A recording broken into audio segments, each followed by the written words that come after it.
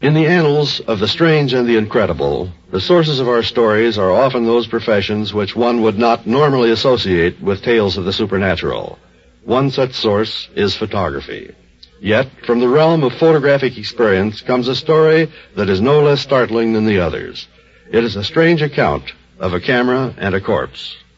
It was not that Virgil Hoyt, a photographer's assistant in St. Paul, Minnesota, was dissatisfied with his chosen profession, but there was one aspect of the work which irritated him profoundly.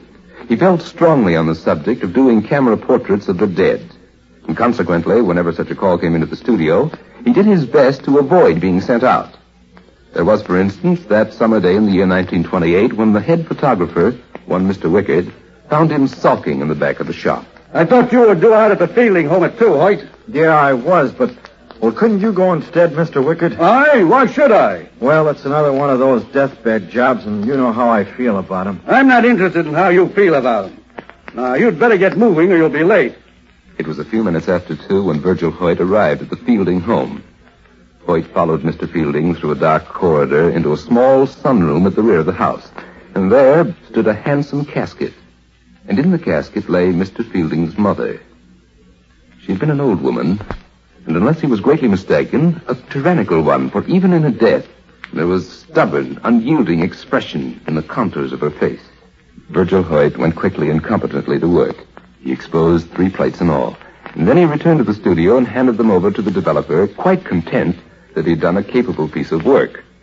An hour later, Mr. Wickard, carrying the proofs in his hand, approached him angrily. Hoyt!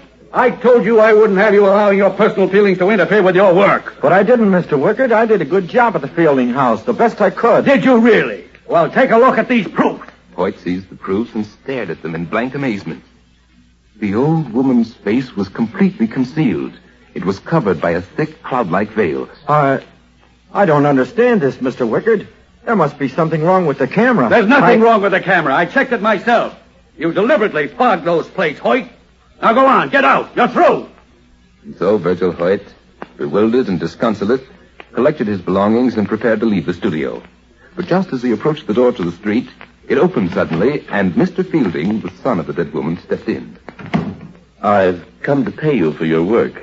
You don't have to pay us, Mr. Fielding, until you get the pictures. Well, but you see, I decided that I don't want the pictures. I realize it sounds a little foolish, but I thought it all over, and it wouldn't be fair to my mother. How do you mean? She was a very strong-willed woman, and the thing she hated above all else was to be photographed. She never had a picture taken in her whole life. Her spirit had been hovering near us. It would have done everything in its power to ruin those plates. It was then that Virgil Hoyt informed his client that the plates had been ruined. That though there had been no defect in the camera, and though the dead woman had been clearly visible through the lens at the moment he took her picture, still, on the proofs, her face had been concealed by a heavy veil. In the minds of both of them arose the tantalizing question, could the old woman's iron will still have made itself felt even after death? It was the only conceivable explanation for this haunting mystery. A mystery incredible but true.